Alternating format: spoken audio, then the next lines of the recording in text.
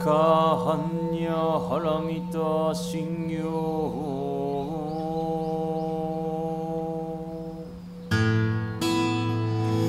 Thank you for joining the Zen Care podcast.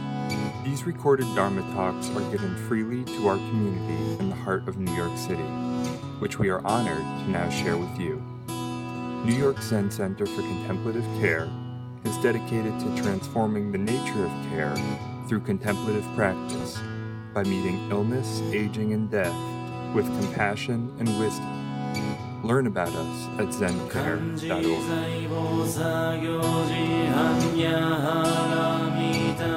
Today I wanted to talk a little bit about this sort of subtle way of the so-called new Nanshin.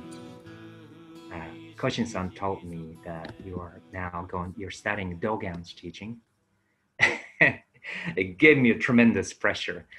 Then I went back to my bookshelf and I opened up the book and I started review the Shobo Genzo in Japanese and then reflecting that in English translation. And boy, it just reminded me how tough it is to read Dogen's writing. But there's one episode that I particularly like about his life, and this is based on that story. New Nanshin, the soft and flexible mind.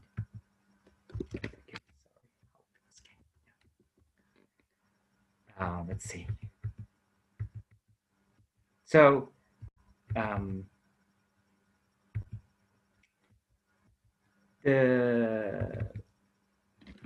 Sōtō Zen school, which I serve, I serve a non-denominational Buddhist community, independent Sōtō Zen temple, and the Sōtō Zen structure. So there's a lot of contradicting roles that I'm playing, which in a sense I'm kind of enjoying.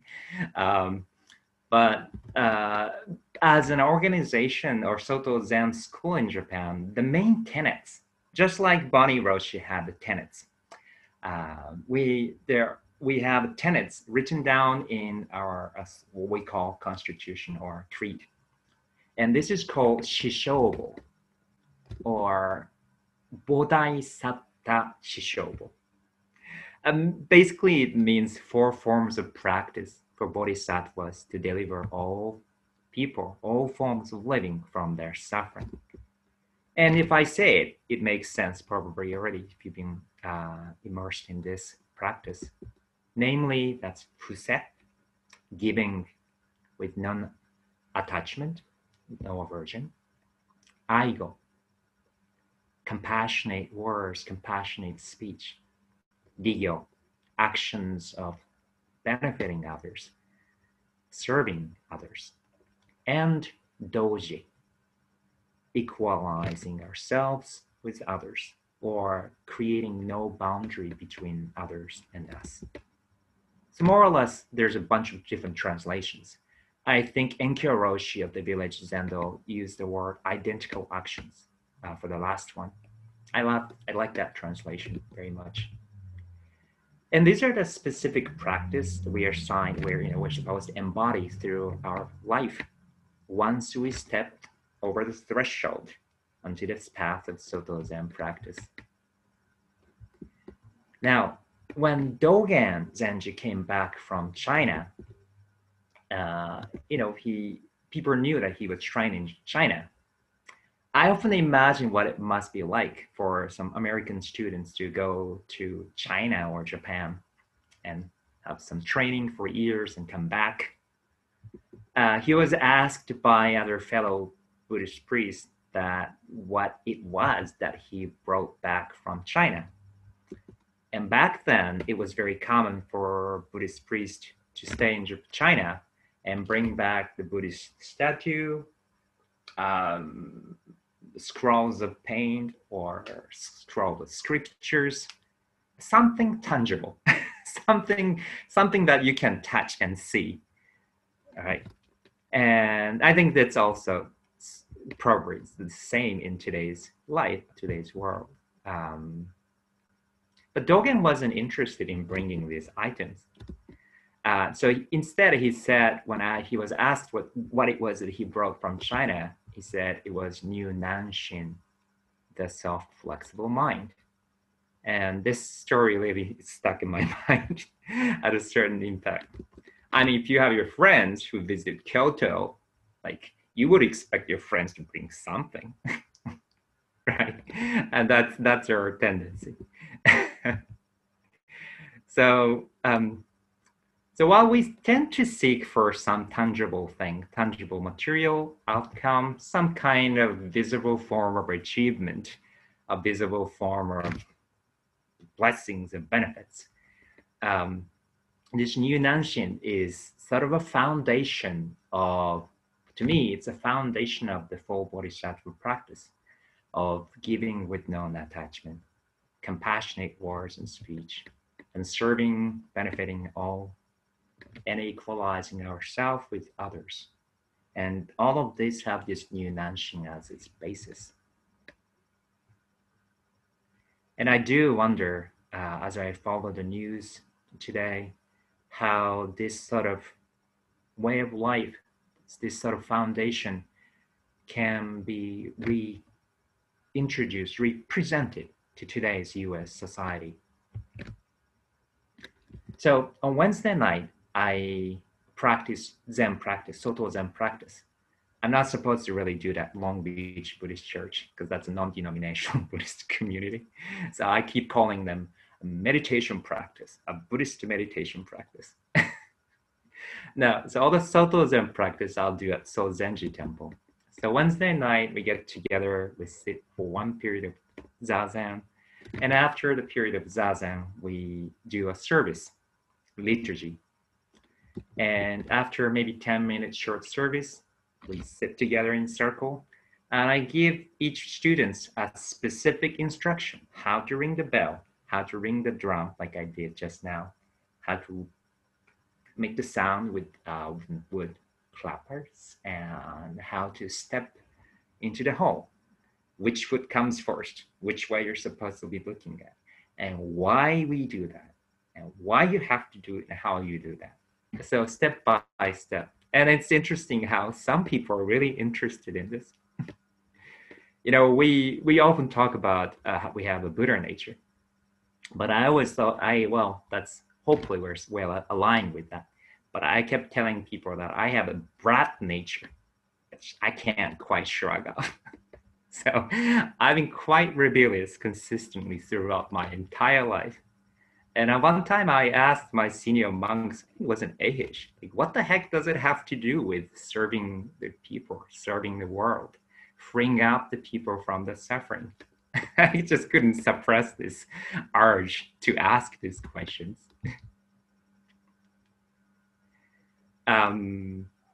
Let's see. So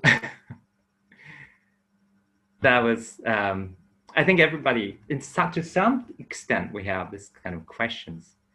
But so actually, with this question, you know, I did all this sort of forms, and I did go into the work, and I have to blame Bonnie Roshi because he inspired me into this path of social actions. So I was working as a counselor. I worked for a nonprofit, and with all the mistakes and successes, then I learned the importance of the new Nanshin, again, the significance of Zen practice. We give, we talk to others, we serve others, and we equate ourselves with others in a way that has no tension, neither attachment or aversion, that arises naturally with this soft, flexible mind. And when you have this sort of tension, comes either the aversion or attachment, there's a little bit of a gap, discrepancy between your intention and your actions. You will see it in the way you make the sound with the bell. We can see that gap when you enter the hall. You can see that in that moment you chant. And you can also see that in a way you serve others. So in the workshop, again, Sozenji Temple, I encourage my students to be very vigilant, concentrated for the practice. So they go like, and then sometimes, as I was, you find their hands shaking like this, trying to get the bell. So I encourage them simultaneously, completely relax and just stay loose, then watchful, without the tension, without that gap of discrepancy. And this sort of softness, flexibility is really important for our chanting, for ringing bells, for anything, for serving others, doing a service, for anything, for doing fundraising events. We give, we talk to others, we serve others. We create no boundaries with this soft, flexible mind.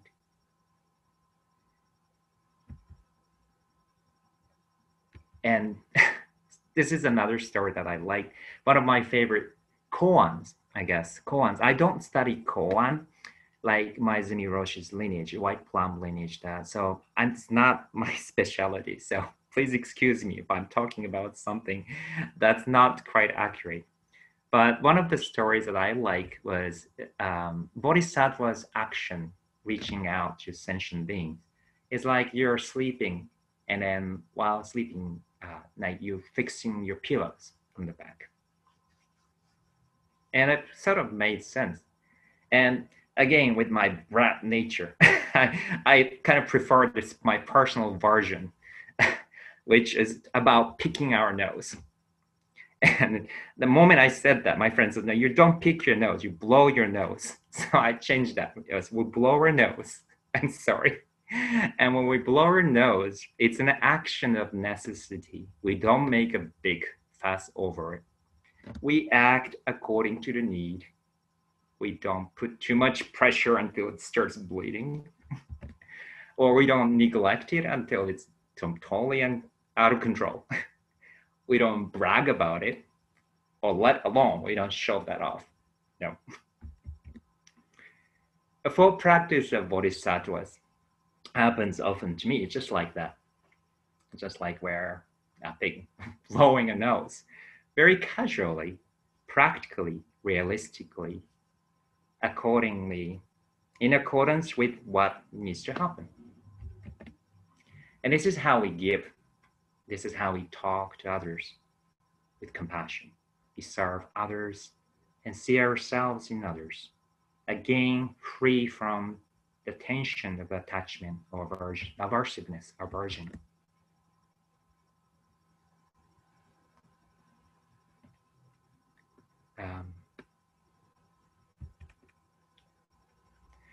Yes, so that's something that I wanted to share about the new Nanshin, the soft, flexible mind. Now, having said this, this new Nanshin manifests differently sometimes. There were 2 occasions in the monastery.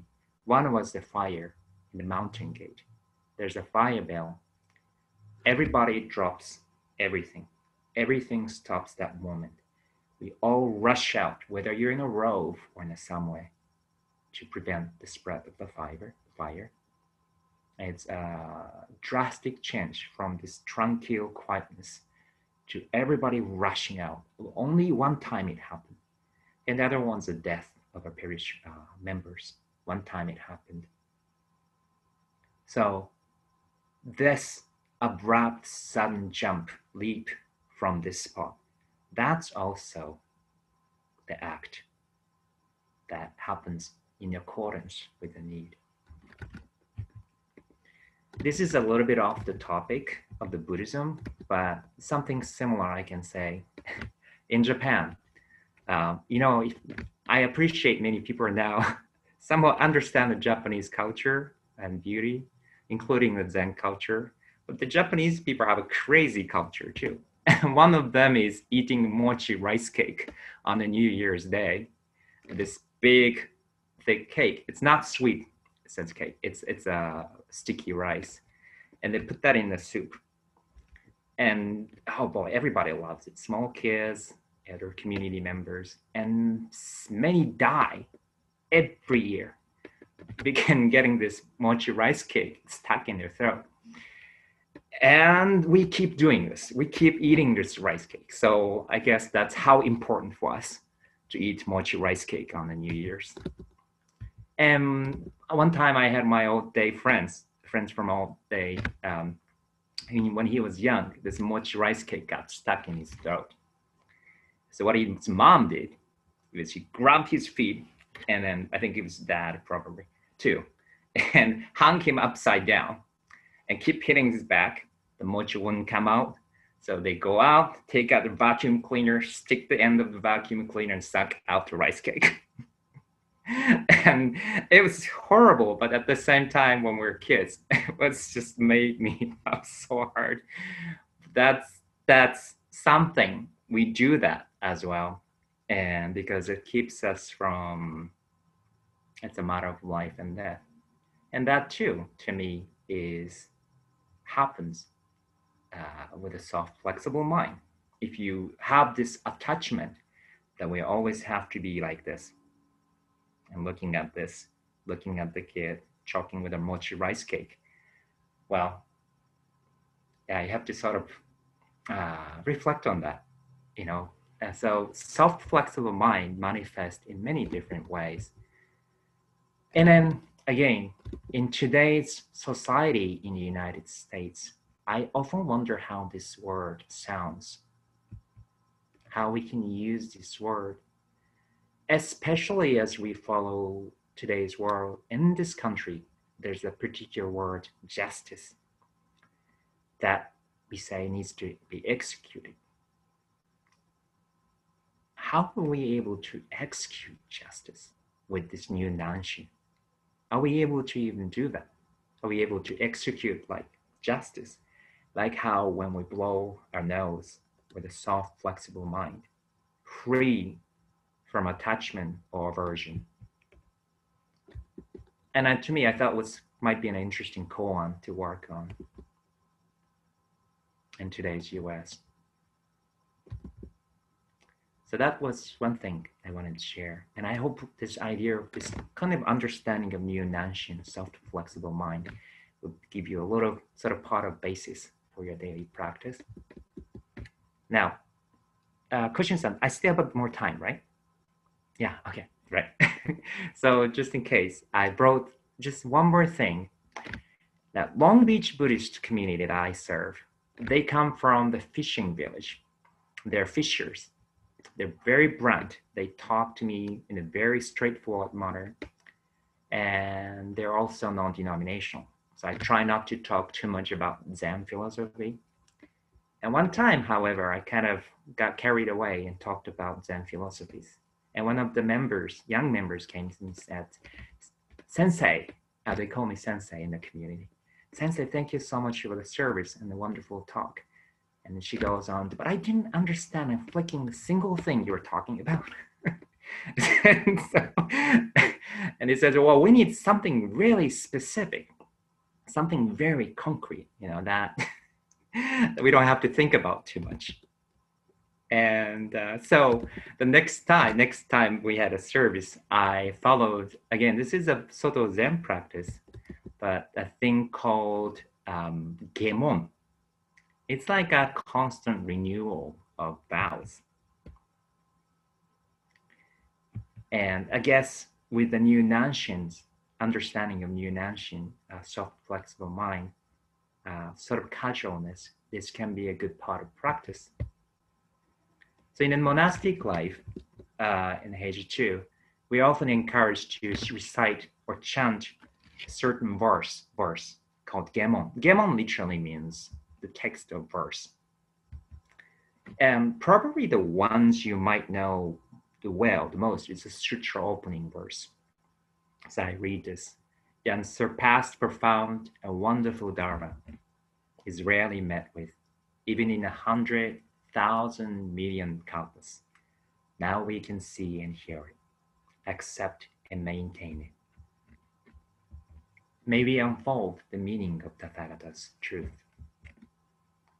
And then we also have, I wonder if you know this, it's in the book sometimes, a prostration verse, which goes, the nature of that which can be and is worshipped, is empty and still. One's own body and the body of other are in essence not two. May we together with all beings obtain liberation, giving rise to the supreme intention, relying on the ultimate truth. These are often commonly chanted, recited verses. Then in our life in the monastery, we have the bathing verse, Nyūyoku-no-ge. Bathing the body, may all living beings be clean in body and mind, pure and shining within and without. Then when you wake up and brush your teeth, there's a verse that goes, holding the toothbrush, may all living beings attain the true Dharma and be naturally pure and clean.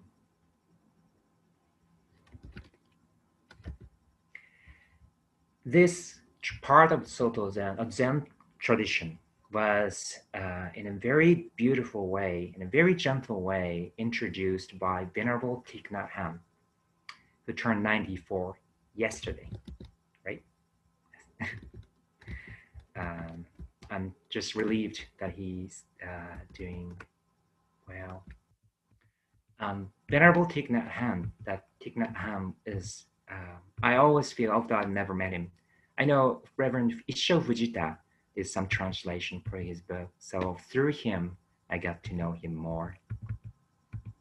And he's no doubt is one of the greatest contributors, teachers in the world of Dharma.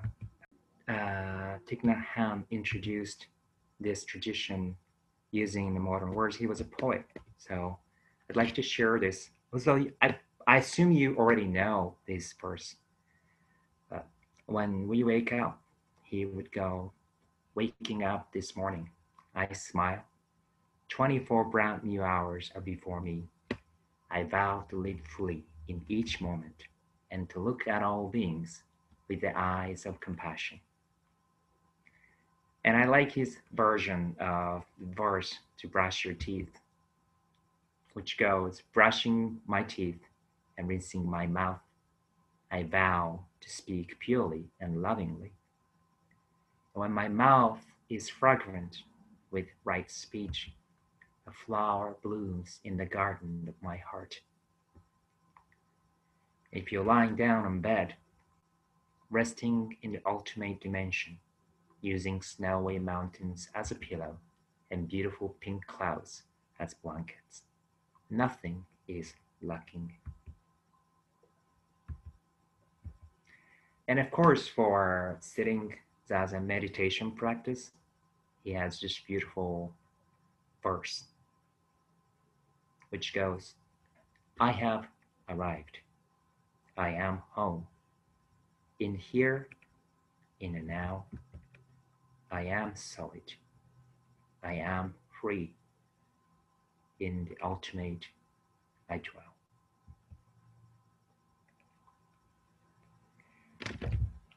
And these verses go even farther to doing dishes. Washing the dishes is like bathing a baby Buddha. The profane is the sacred. Everyday mind is Buddha's mind. If you're driving your car, which we do a little less now, but it goes, before starting the car, I know where I am going. The car and I are one. If the car goes fast, I go fast. This is the last one. If you're texting somebody or calling someone, you can sort of recite in your heart. Words can travel thousands of miles. May my words create mutual understanding and love. May they be as beautiful as gems, as lovely as flowers. I am not a poet, and I don't have any poetic sense at all, personally. But so I envy those. I think it's wonderful that you have sort of this kind of artistic sense.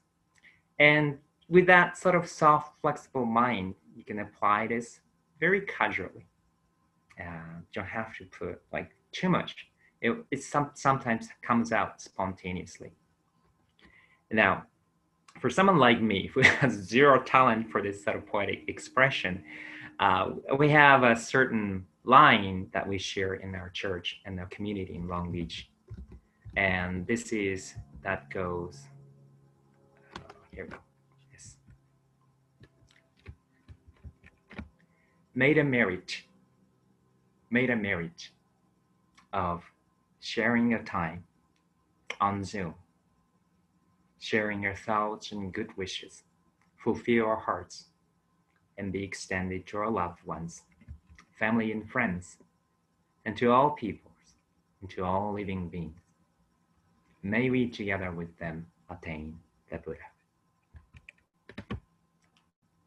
And this is how we can sort of renew our intention, renew our aspiration, moment after moment.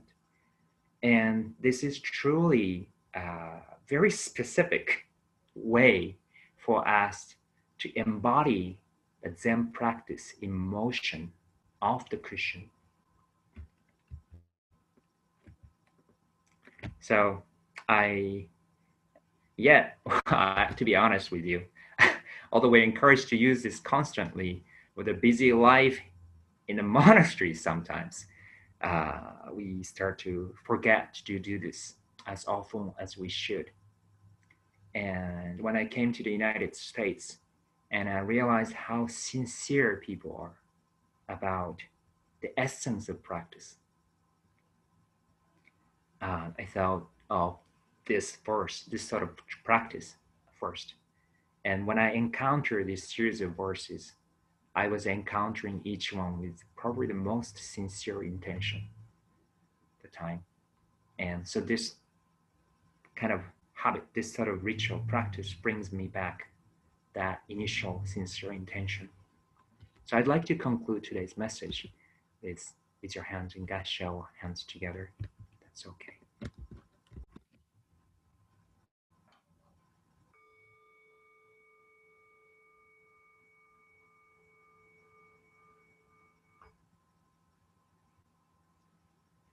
May this humble merit of sharing the Dharma message, sharing a practice of Zen, our time, our presence, our thoughts and good wishes, fulfill our hearts, all be extended to our loved ones, our family and friends, and to all those who have been sharing their life with them, to all people, to all living beings. May we together with them embody the Buddha way. Nam Kie Butsu, Nam Kie Ho, Nam Kie So.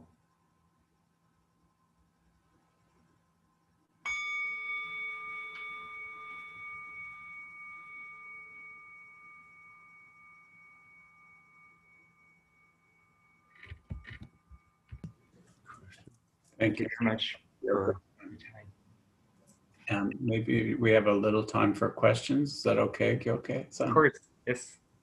So anyone have a Dharma question for Gyokei? Or any question? Yakuza? Just unmute. And cancel the spell. Here you go.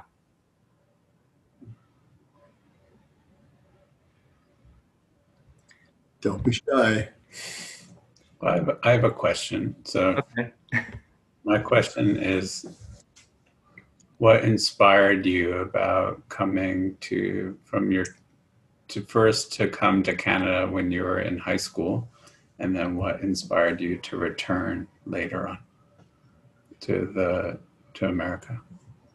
First to Canada as a high schooler, and then what inspired you then to come back as an adult? Well, to be honest, Coach Shin-san, I still have this aspiration, a goal. Well, it's my passion to carry on and share the Dharma with my Canadian friends. So, right, it remains to be my goal, and So I consider myself right now in a training phase. It's ongoing training phase, yeah. So this too is, for me, is a precious training opportunity. So thank you. Did I answer your question? Sorry. No. What inspired me to come back? Well, initially I went to Canada at age 16. It was just an exchange program. But if you know, I don't know how many of you are educators or you work for school, you work at school. Oh, right, of course, many of you are. We have a certain school educational system, language education, which has its basis built like right after World War II, and hasn't changed much. So by the time I reached grade 10, I intuitively knew that I could get 100 scores, test after test, but still would not be able to have a command of this language. And that was a very obvious fact, but nobody really questioned this. You can do everything perfectly as instructed, but you don't get to be where you want to be. So I think I talked to the school principal and all English teachers, and none of them really gave me an answer to my question.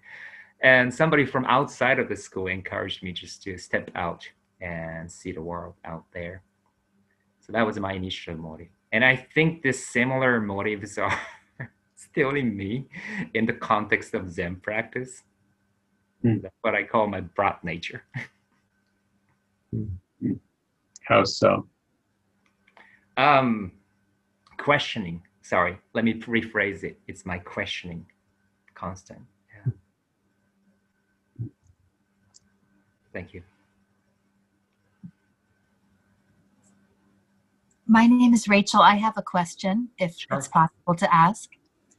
I'm thinking about the intention setting and the mindfulness that you cultivate with the chants, and I'm wondering, as I aspire to keep myself loose and soft with the practice, how to balance intention setting with being and doing and living, and how to know where to be putting the energy at which moment. Does that make sense as a question? I can try and answer your question. Let me know if I'm not really responding accurately, but I was just sharing yesterday my understanding of Dharma. And Dharma, in an original sense, goes back to multiple sources, but it's a law of the universe, causality. And then for Buddhists, it's the way up to the enlightenment. So there's definitely the intentional quality in this latter half. The first half, it is understanding the way a life works, the world presents itself. But yet that encompasses our way of life. And so there's definitely the intention. And then as Zen practice teaches us, there's a part that is non-intentional, non-thinking, non-artifice. I always think these two qualities mutually support. And one goes because we can't disregard our intention as something outside of the causality. If you are completely standing upon this intentional elements and sort of disregard this causality, and you sort of lose sight of the Dharma. So there's a sort of fine line between these two. And to your question, I think out of this sort of tuning, did I say tuning? Tuning, yes. Comes very subtle, sometimes a very subtle way, it comes answer the kind of you're looking for, And I think that's why we sit, right, Koshin-san? Right. Yes.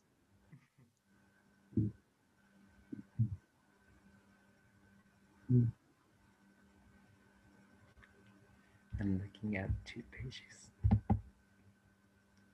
Anyone else? else have a question?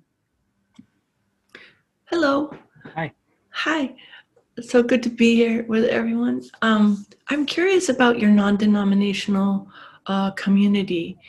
My mind fills with all sorts of trying to fill the gaps of what that is or what it's centered around. And I guess that's my question.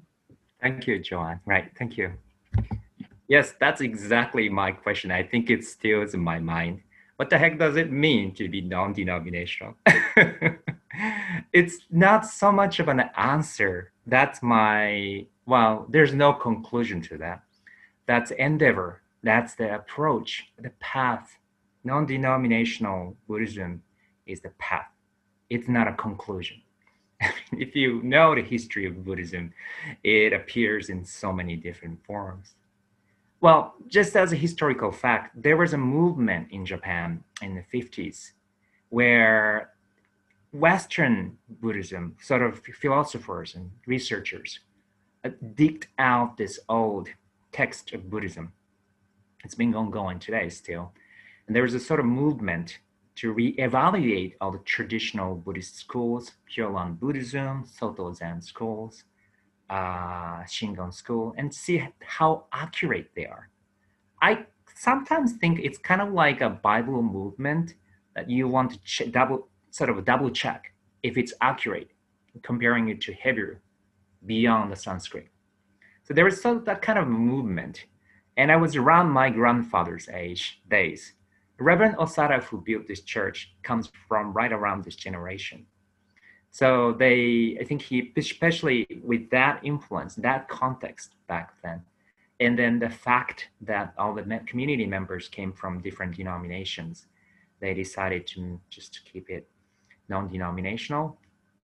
Now, when I came to this church 6 years ago, it's still today the same too. I mean, there has been a segment of people who have been very, how would I say, it's not stubborn, fixed. They were very fixed about the idea of staying non-denominational. Now, when your desire to stay non-denominational becomes strongly strong, just like that question from Rachel, your intention becomes strong.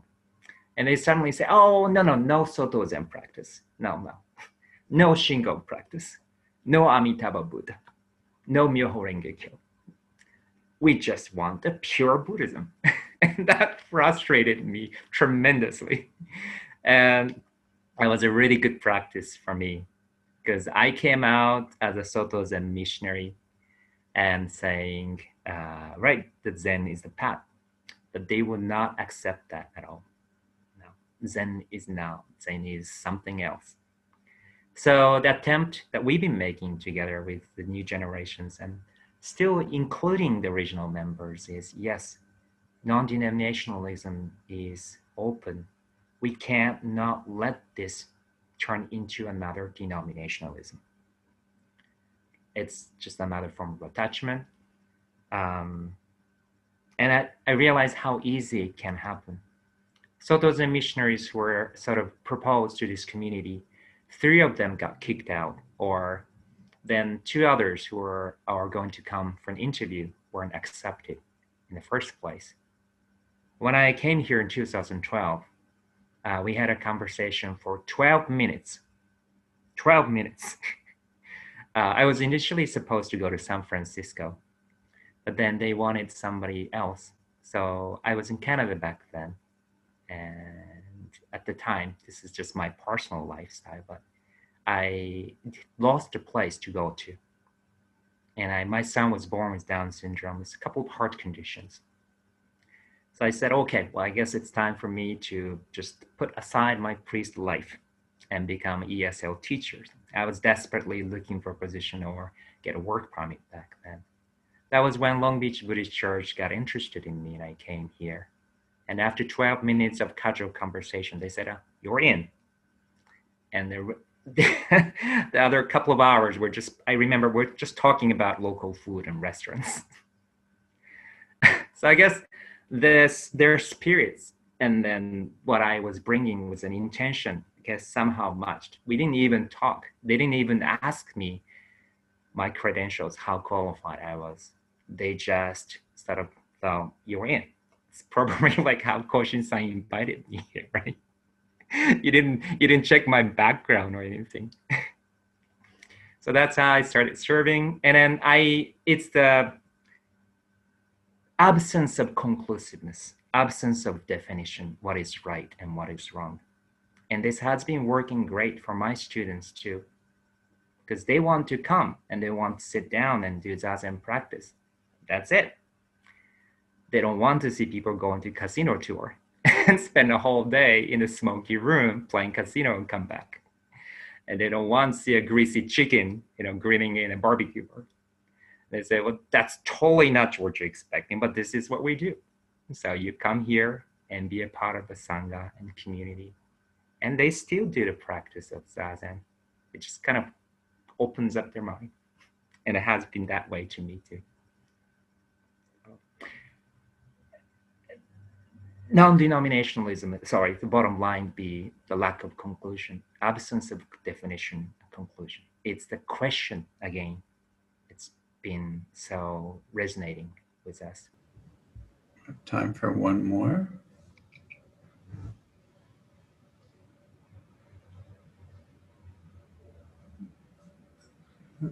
Okay. Can I? Thank you so much for that talk, and I love seeing that picture of your son too. That was heartwarming. Thank you.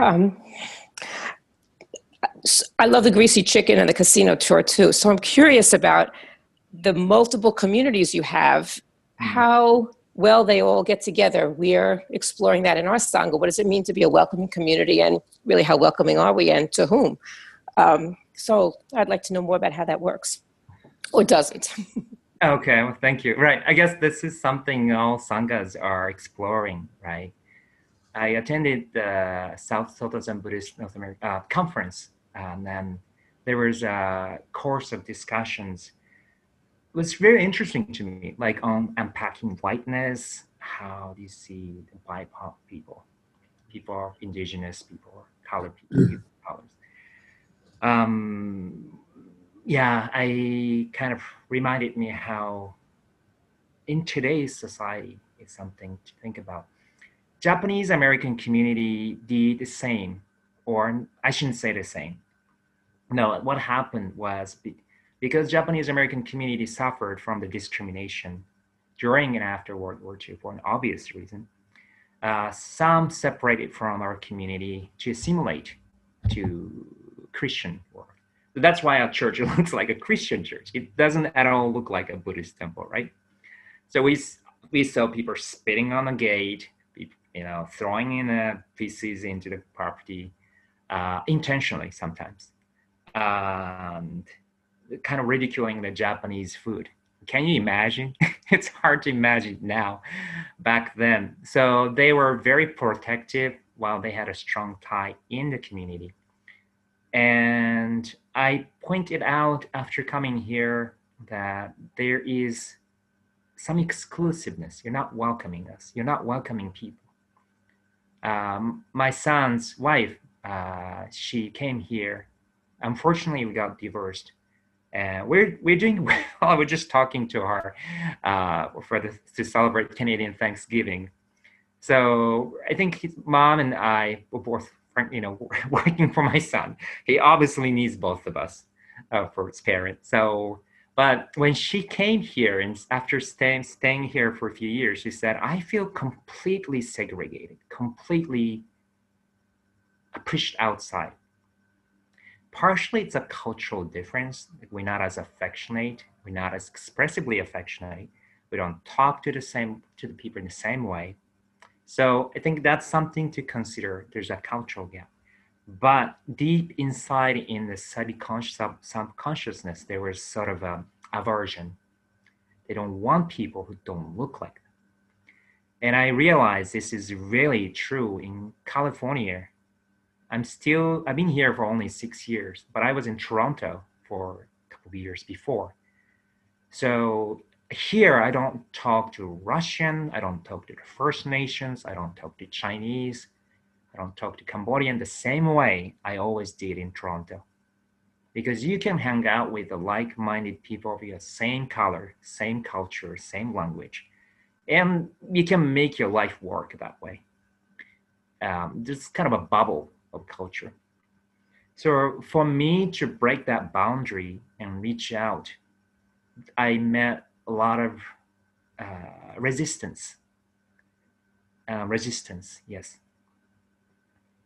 So this was something I learned actually in politics when I was working for a small community in a very conservative village. When you want diversity, you have to maybe at the same level, or maybe more, value their core roots. We can never let the core members feel like their source, they're what their parents and grandparents honored and neglected. So I made sure that their legacy, their names, their traditions get revived just as much, if not more, than bringing the new air, new energy, new members. It had to happen simultaneously. I'm not sure if I'm in position, I should say this. When I was in Canada, I loved the European culture, English culture, East European cultures, the West European cultures. So, to me, it sounded a little strange to sort of overemphasize that these cultures are not as important. Sometimes it sounds like that, kind of pushing aside the core value. There, I talked about friends from Rwanda, in Ethiopia, and their cultures the experience was the same, and in terms of this sort of cultural experience. And I can't really tell why that was possible and why I'm sort of struggling here. Right now I have a Monday evening class where I have Cambodian, Japanese, somebody from England. And I kind of want to embody that Canadian value that I learned. And then there are a couple of LGBTQ people and a person who was in prison twice. Just creating a space that they are fully accepted for being who they are.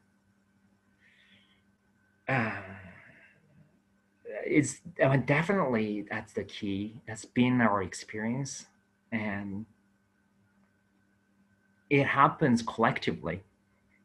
So I don't think I can give you an easy answer to that, but there's this sort of a resilient effort to continue on opening up our own mind and encourage others to open their mind, with the acknowledgement that we don't know enough about their culture and our culture as well either. So that sort of openness, humbleness. I'm not sure I'm being humble, but reminding ourselves to be humble. Yeah. Thank you, Gyokei-san. And I was wondering if you could, thank you so much for being here. If you could close the group in the way that feels right for you. Okay, thank you. Your expression.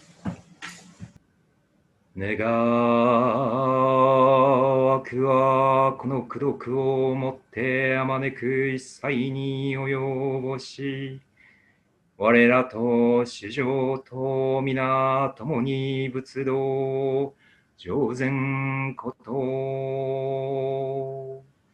May this merit extend universally to all, so that we may together with all beings realize the Buddha way.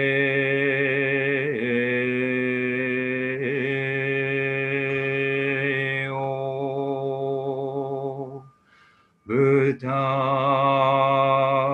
throughout space and time, honored ones, bodhisattvas, mahasattvas, wisdom beyond wisdom, Mahaprajna Paramita.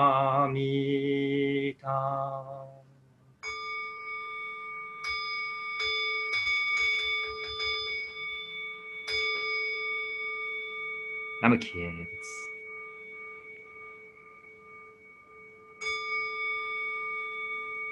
Namakie ho.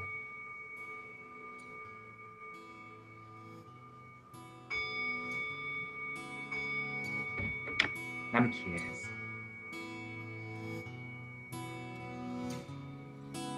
Hai, ありがとうございました。Thank you.